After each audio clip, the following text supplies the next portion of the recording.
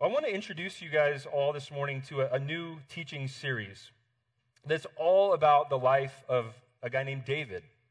You might know him as King David in the Old Testament. David's lineage is very, very important to us.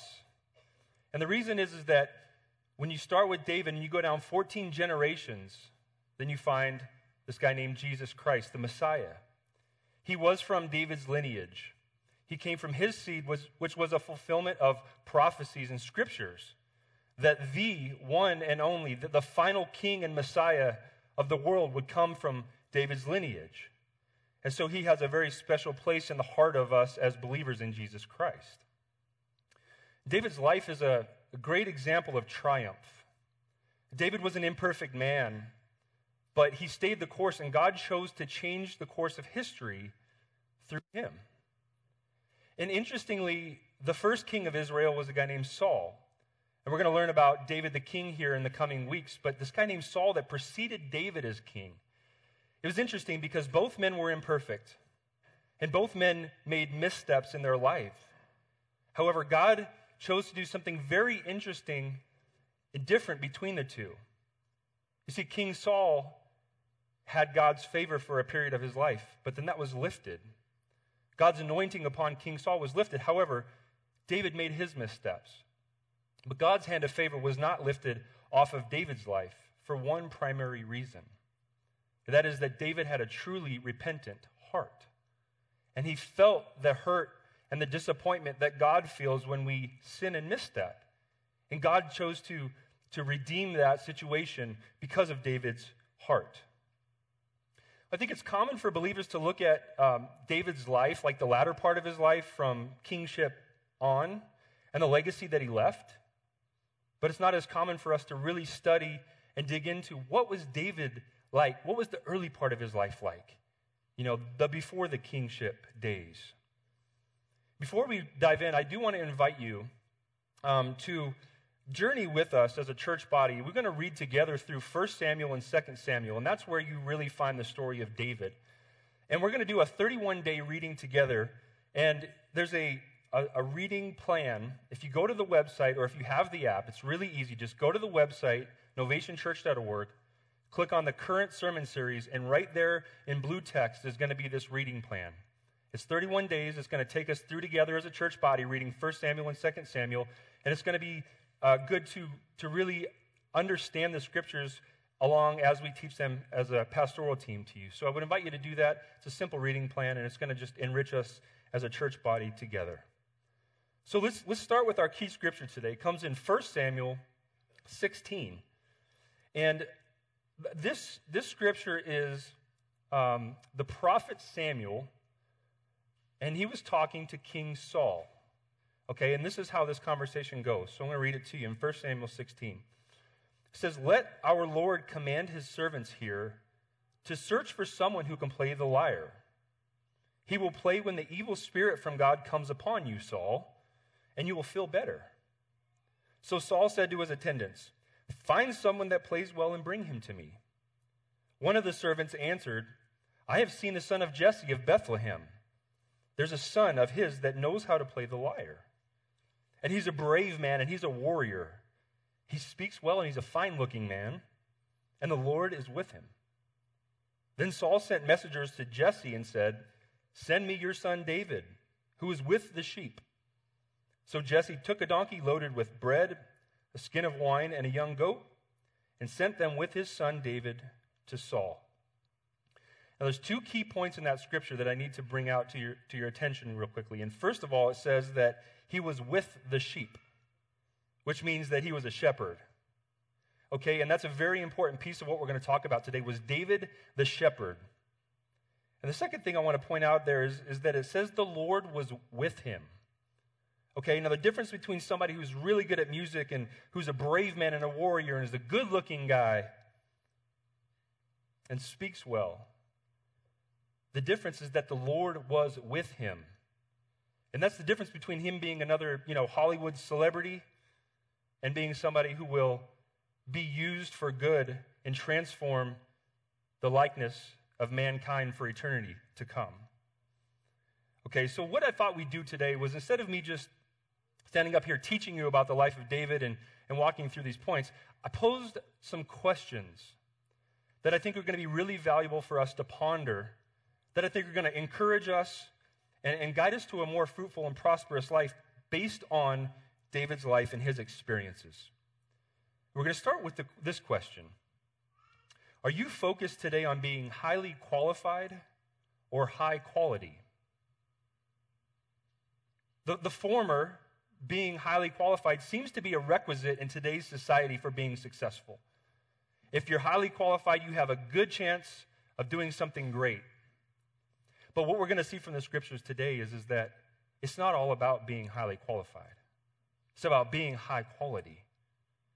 And the truth is, David, he wasn't highly qualified, but he was high quality.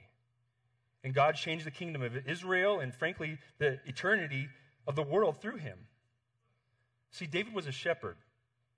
And much like many shepherds in the Bible, through whom God chose to do amazing, unthinkable things, he also did that through David, the shepherd. And if you pay careful attention, I think you're going to see that God uses unlikely people to do unthinkable things all the time. And why is that? How come God chooses to use unlikely people to do unthinkable things? Well, I think here's the key to this, in my opinion, okay? This is just my opinion. Is that when a person, you or I, gain knowledge of a calling or a qualification or a positioning in life, let's call it, we taste success, our minds begin to shift into a very dangerous place. Look at the disciples of Jesus, for instance. When they realized that they were in fact following the Messiah, the King of Kings and the Lord of Lords, when they realized that they would in fact have their name placed in the book of eternity, that is, saved and will spend eternity with God in the kingdom of heaven, what started to happen to them? They started to shift and ask questions that were focused strictly on worldly things. Like, for instance, okay, who's going to be first in the kingdom? Who's going to be second in the kingdom? Who's going to be last? And of course, they were rebuked and reprimanded for that.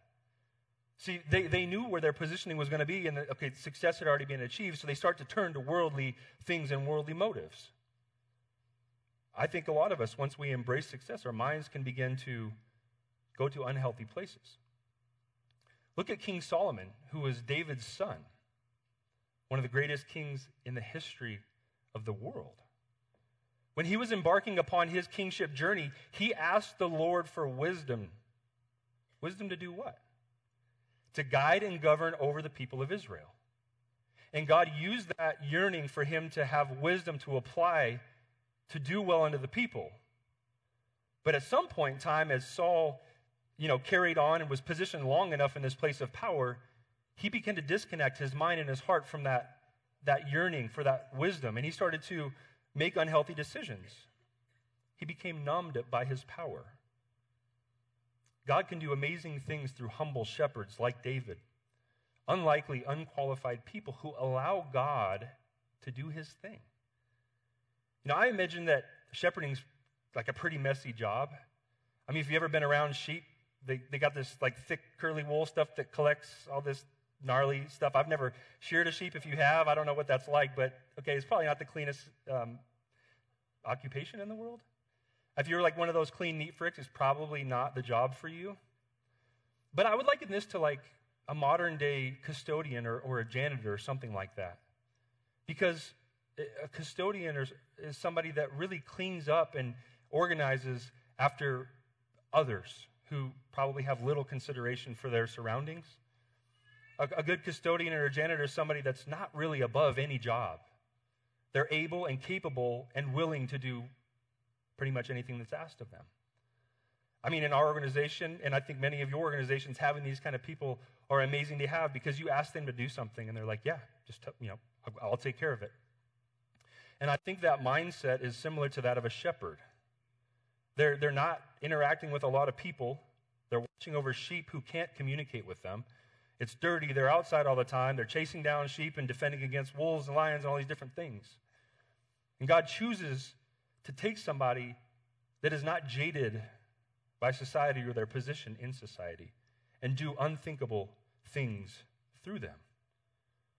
And so when we talk about high quality, man tends to look on the outside, while God chooses to look at the heart. God looks at the inside of a human being, and he determines what will happen from there. 1 Samuel 16, just a few verses later, it says that, "And it came to pass, for man looks on the outward appearance, but the Lord looks on the heart." When God chose to anoint David to become king, he wasn't necessarily looking for somebody that had political power or that was the leader of an army.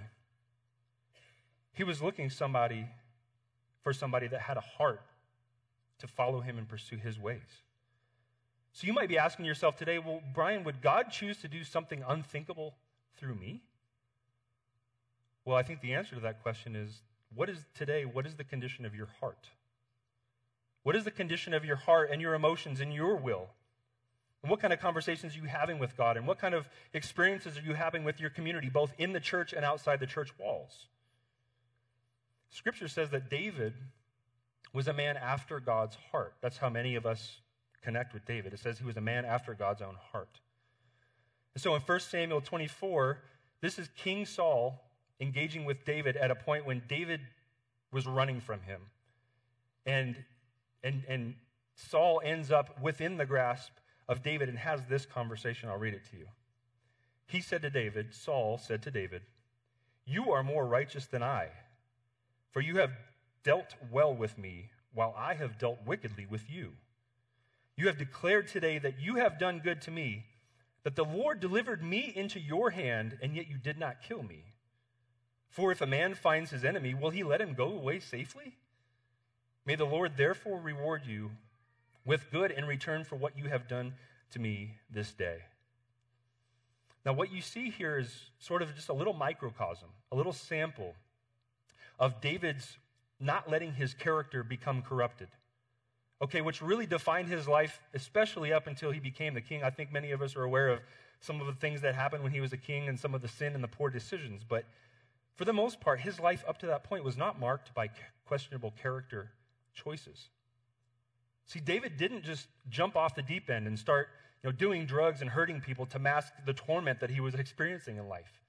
I mean, at one point he did fake insanity, but I think that was like a tactile play to get himself out of a pickle, right? A lot of us might do something similar to that. I don't think he hurt anybody in that situation, but he didn't curse God, and he didn't renounce his faith in God. He faithfully believed that God would handle his business through him. And I want to share with you a few other examples of these choices that David would make that indicated the positioning of his heart, making right and wise choices. We just read that scripture of Saul engaging with David at a point when David was fleeing from him for his life. God delivers Saul into the hands of David, unbeknownst to Saul. And Saul, they're in a cave, I believe, and Saul's like, "David, is that you?" He's like, "Yeah, surprise." And he's got his knife, his sword, and everything right there. I mean, he could take in Saul's life. But this happened twice in this 15-year span of time when Saul was pursuing after David to kill him. And David 2 times chooses not to kill Saul for his own personal gain.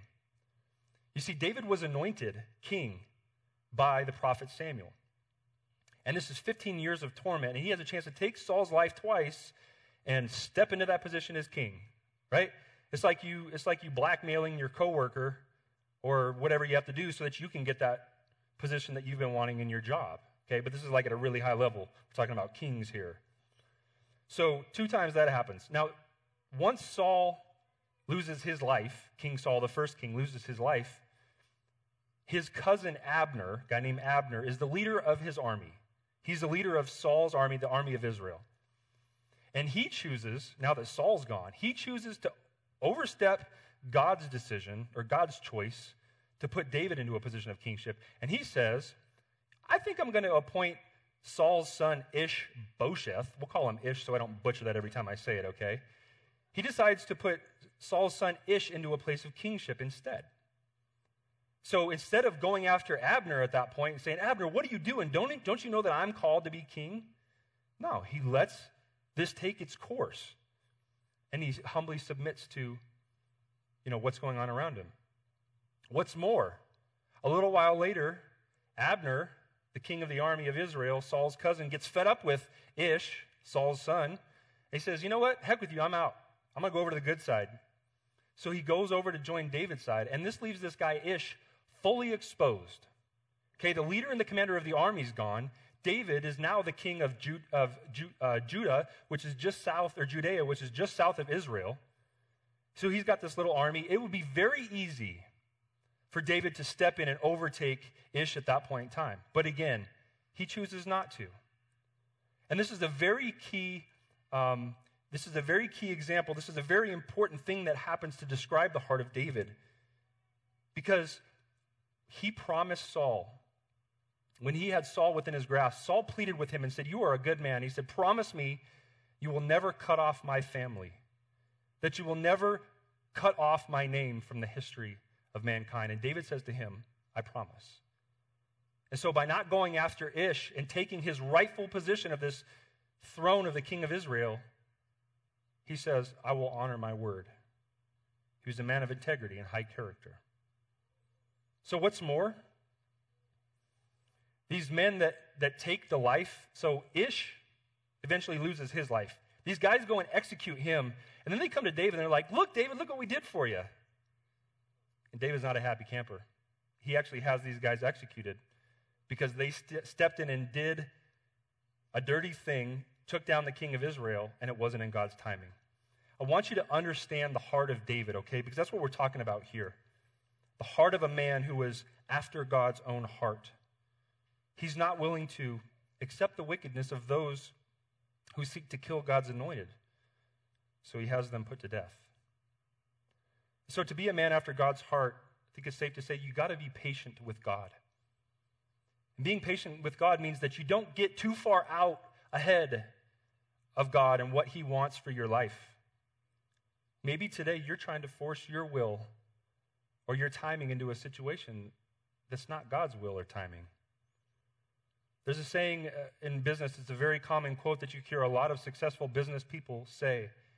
And that is, the greatest deals were the deals that we said no to.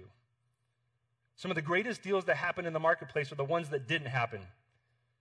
They weren't right. It just didn't feel right. It wasn't God's plan. And you usually don't discover that till after it's all over. So they said no. Discretion, patience, restraint helped David successfully take his position on the throne, and it will help you and I as well live a fruitful and prosperous life. So next, ponder, are you ascribing to the belief that God is against you? Are you ascribing to the belief that God is against you? And if you're one thinking that today, please listen very carefully. You cannot believe that lie. If you can sit there and tell me that we live in such a beautiful country with this unbridled freedom, you're part of this incredible church and these amazing group of believers, and you can honestly tell me that God is against us? This country was founded on godly principles, and we are richly blessed. And I don't care what side of the aisle you stand on. That is a fact. You and I, we're richly blessed today. And if that's not evidence that God is for you, look in Romans 8:31. Paul wrote to the church at Rome, what shall we say then to these things? If God is for us, who can be against us? Who can be against us? I'm going to tell you one. There's one for sure. And he's the enemy of darkness. But Jesus came to the earth and died, and he rose from the grave to win victory over darkness and to make sure that you know that he loves you and that he cares for you. And in fact, God says that he will never leave you or forsake you as long as you believe and confess that Jesus Christ is Lord of your life. So what happened to you in your life that made you feel this way, that God is against you? What is it that somebody else has that you don't have that makes you feel this way? John 15:5, Jesus said, I am the vine, you are the branches. If you remain in me and I in you, you will bear much fruit. But apart from me, you can do nothing. Listen, don't ascribe to this thought that God is against you. Ascribe to the belief that you will bear much fruit. And that many of you, most of you already have, by the little simple acts of kindness and generosity and love that you show somebody that is otherwise undeserved. Friends, I think we all need to wise up and stop asking questions that cannot be answered. And start asking God to reveal to each of us the good works that he destined for us to do. See, David didn't ascribe to this false belief that God was against him. David believed God was for him and that he would show him the way to righteousness, the way to fruitfulness, the way to a lineage that would eventually lead to the Messiah. And he was ultimately richly rewarded for his faithfulness. So next, answer this question. Are you weary of waiting today? Have you started to get kind of weary of waiting for the fruit to happen in your life, for the good things, for the promotion? I want to just take a moment to highlight for you the periods of waiting associated with some of the most prominent and prolific people in the Bible. Check this out. Jesus waited 30 years to begin his ministry. And in fact, it was very short. As most of you know, he died somewhere around the age of 33. So he had roughly 3 years of his ministry. So 10% of his life was in ministry. 30 years was the preparation and waiting. Moses spent 40 years in the desert. 40 years in the desert. God promised Abram and Sarai that they would have a child. They had to wait 25 years for that to come to fruition. God promised Noah there would be a flood. That was a long time coming for him. God made Jacob wait 14 years to get the wife that he wanted. Took me 30. Thankful I waited. Thank you, sweetheart, for tracking me down. Joseph had to wait a considerable amount of time to see his friends and family. And in fact, he never made it home. Well, his dead body did. His family carried his bones back to his hometown. The Israelites had to wait 430 years in Egypt before returning to the Promised Land.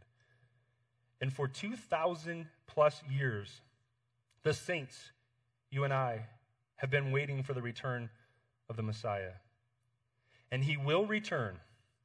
And all who believe in him, it says, shall not perish, but shall have everlasting life. Forever, with unlimited Chick-fil-A and barbecue briskets and no more dyeing your hair or shaving and doing laundry. Hey, how about that? No more midterms or finals. No more getting fired. No more cancer. No more Cubs or Dodgers fans. Scott, when you listen to this, just want to keep my job intact, so. I would ask you, is your name in the book of life today? Are you 100% sure that you will one day be alongside God and his son Jesus and all who believed in him for all eternity? And if you can't say 100% yes, then it's time to believe today and accept Jesus as your Lord and Savior. See, David's ascent to kingship wasn't some Disney fairy tale. Like, he didn't just wake up one day from being a shepherd and just thrust into this position as a king. But it was a Cinderella story. And what I mean by that is he had to wait a long time to receive his crown. And it was worth the wait. Some of you think today that God's just going to toss you into a microwave and you're just going to come out like this transformed person. Some of you think that God's going to put you into a physical microwave and you're going to come out healed. Some of y'all are ready to push that like 2-minute express cook button and get the promotion that you were deserving like yesterday. It doesn't work that way. See, God prepares his people in a crock pot, not a microwave. He lets us marinate and slow cook over time so that he knows and so that we know that our heart is in the right place, that we're truly ready, and that when he gives us that promotion, we're not just going to fumble it all away. That's the worst thing that can happen. Why? Well, think about it. Who puts something into a microwave and expects it to taste better than it does on a rotisserie or a smoker or a crock pot? It doesn't. I mean, maybe you're one of those people that likes those Hungry Man dishes, but every time I try to eat one of them, I end up a Hungry Man at the end of the deal because they're just nasty. I'm not saying all microwave food is bad, but by and large. See, our approach should not, when am I going to get what I want, or when am I going to get what I think God has promised me? The question should be, how can I obey God's commands? And how can I serve as an ambassador of the kingdom of heaven for however long and in whatever ways that God wants me to serve? It's a much better question. 1 Peter 2 says, "For what credit is there if, when you sin and you're harshly treated, you endure that with patience?" What credit is there for that? He says, "However, if when you do what is right and you suffer for it and you patiently endure it, this finds favor with God."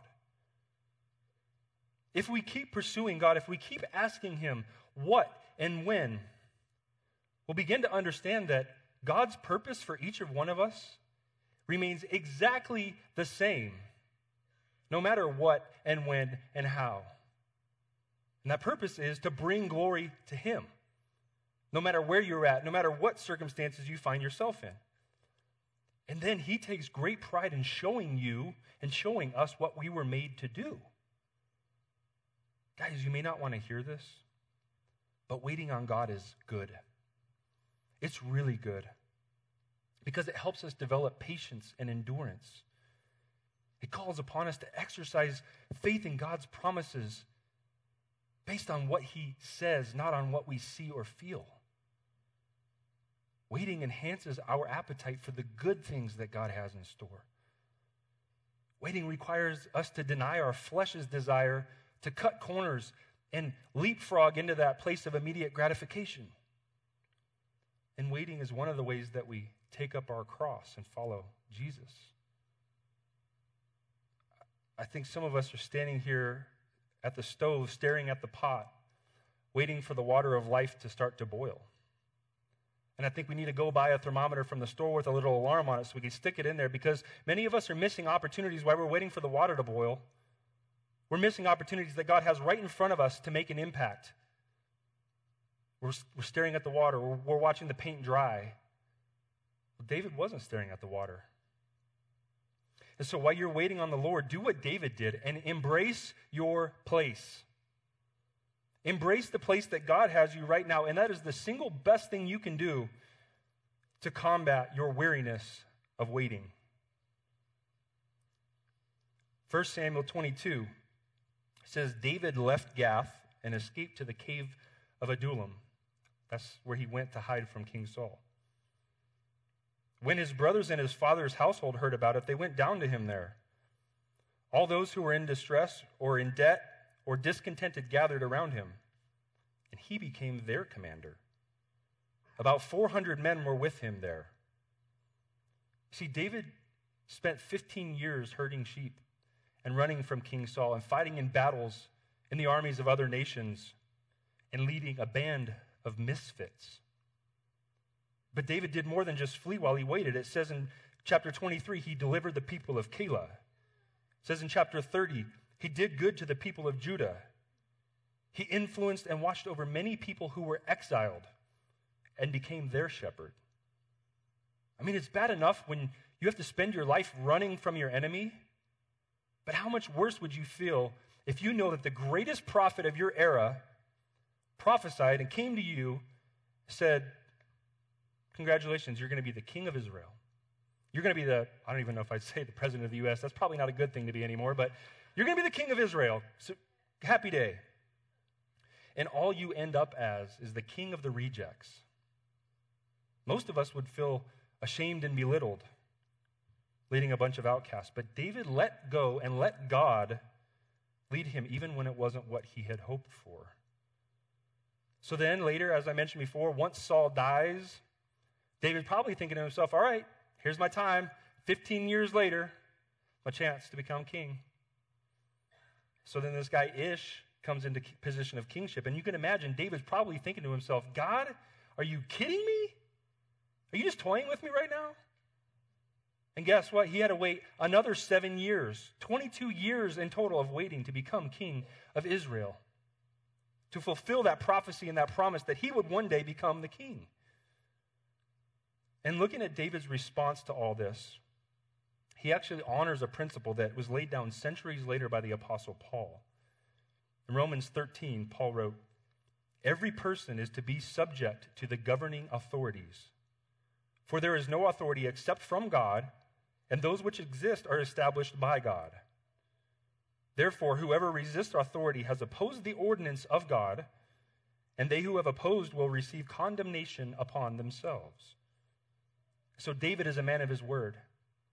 He promised Saul that he would not cut off his descendants, and he honored that promise. I think people of today make all sorts of knee-jerk reactions when they discover that they weren't one of the lucky ones. We all do it in some degree. We throw pity parties, or we start freaking out, just like Esau did, just like Saul did. But don't freak out. Embrace your place and let God work for good in your life exactly where you are in your current circumstances. And last, ponder the question, are you prepared for your promotion? Are you preparing on an ongoing basis for your promotion, whatever it is that God is going to take you and give you and bless you with? Matthew 25, Jesus in the parable was talking about, he says this. He says, his master replied, "Well done, good and faithful servant. You have been faithful with a few things. You have been faithful with a few things, little things, small stuff. So now I'm going to put you in charge of many things. Congratulations. Now come and share in the master's happiness." Are you ready for your promotion? Because if so, there's going to need to be some preparation taking place. And it might not feel like you want it to feel, or it might take you out of your comfort zone a little bit. I think some of us need to stop praying for a position of authority and influence if you're not willing to do the training that it takes to get there. No great fighter or champion or star athlete or anybody ever got to that place, at the top of the mountain, that pinnacle, without preparation, training, diet, practice. Tom Brady doesn't win 6 Super Bowls without a lot of intense preparation and practice. I think a lot of us have read a little bit about what he does to prepare. Mike Tyson, Muhammad Ali, the greatest boxers of all times, rigorously training year in, week after week, day after day to become champions. Great actors rehearse their lines and their roles over and over and over, and many of them are willing to just transform their physical image for the sake of their roles. Donald Trump practices his comb over and his hairspray 2 to 3, I'm sure 4 times a day to make it look that good. I find it, all jokes aside, I find it interesting that every time David remembered that he was a shepherd, things went pretty well for him. But every time that he remembered he was a king and thought that he deserved it, things started to go awry. We got to spend time preparing our hearts, y'all. And dads, I want to ask you a question today. Are you spending time preparing the hearts of your children? Because the single most important thing and responsibility that you have in your life is to prepare the hearts of your spouse and your children to follow Jesus and to become like him. Some of you are in a battle right now, but God's going to see you through to victory, just like he did David against Goliath, against Saul, and against the greatest armies of the world. Some of you have an enemy right now that is making your life a living hell, but it's all a part of your preparation for kingship. We all have moments in our lives, opportunities to be something special, to be something great. But be ready for God to propose to you the hour and the time. See, he's the one that determines the roles that we will play, but he does it in his perfect timing. And he wants obedience first. He wants you to trust him in this season of life that you're in. And he wants you to trust him, that he's going to give you his strength and his character so that he can increase your capacity to carry greater batons and to have greater responsibilities than you do today. Every one of you will receive a crown. Your now is not never, and your current circumstance is not the final outcome. You are like David. Wherever you are today, you're not there by accident. God is doing a work in you so that he can do a work through you. He's preparing you in the place that you are so that he can take you to the place he wants you to be. We're going to take a few moments. We're going to honor our dads. And so I want to ask that if you are a dad or a grandparent or a stepfather, I want you to get up out of your seat. I want you to come forward. I want everybody else to show appreciation and gratitude for these wonderful men. Come on forward.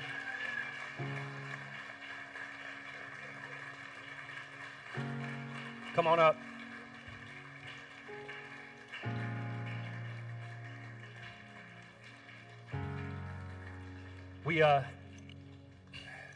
Dads, I talked about your responsibility to prepare those around you for eternity. And metaphorically, you guys are the light shining for your family, for your workplace, and for your community. So we got you these cool little lights. They're LED lights, and on the side it says strong and courageous, and it refers to Joshua 1:9. So if you guys would take this, it's kind of heavy, pass it down. We have a little gift for each of you. And as they're doing that, church family, I want you to extend your arms, and I want to pray a blessing over these men. Would you pray with me? God, the gifts and the sacrifices of a father are unlike really any other sacrifices. Certainly we appreciate these mothers as well, but God, you have called these men to be examples for their family, to be examples of strength and courage and integrity. Lord, to be vulnerable when times require vulnerability. Lord, these are not perfect men, but they're doing their very best, and they've done their very best, some in the latter season of life. And God, we want to know them to know today how deeply they are loved, that you are pleased with them despite their imperfections. And we pray a blessing of steadfastness, of strength, of God's character and courage for each of you men, that you would stay the course, trust God in his timing. When you're weary, when you're unsure, and when you're doubting, keep believing. Keep asking God what and when and how, waiting on his perfect timing. We love you. We thank you for the rocks that you are in our lives and for Novation Church, for all of the sacrifices, for the hard work, for the scars that you wear every day. We love you, and we ask God to continue to remain in favor with you, that you would know his love and be encouraged today, that you have a special blessing and a special place in the kingdom for this work that you have done. We love you, dads, and we thank you so much today. We love you. Amen.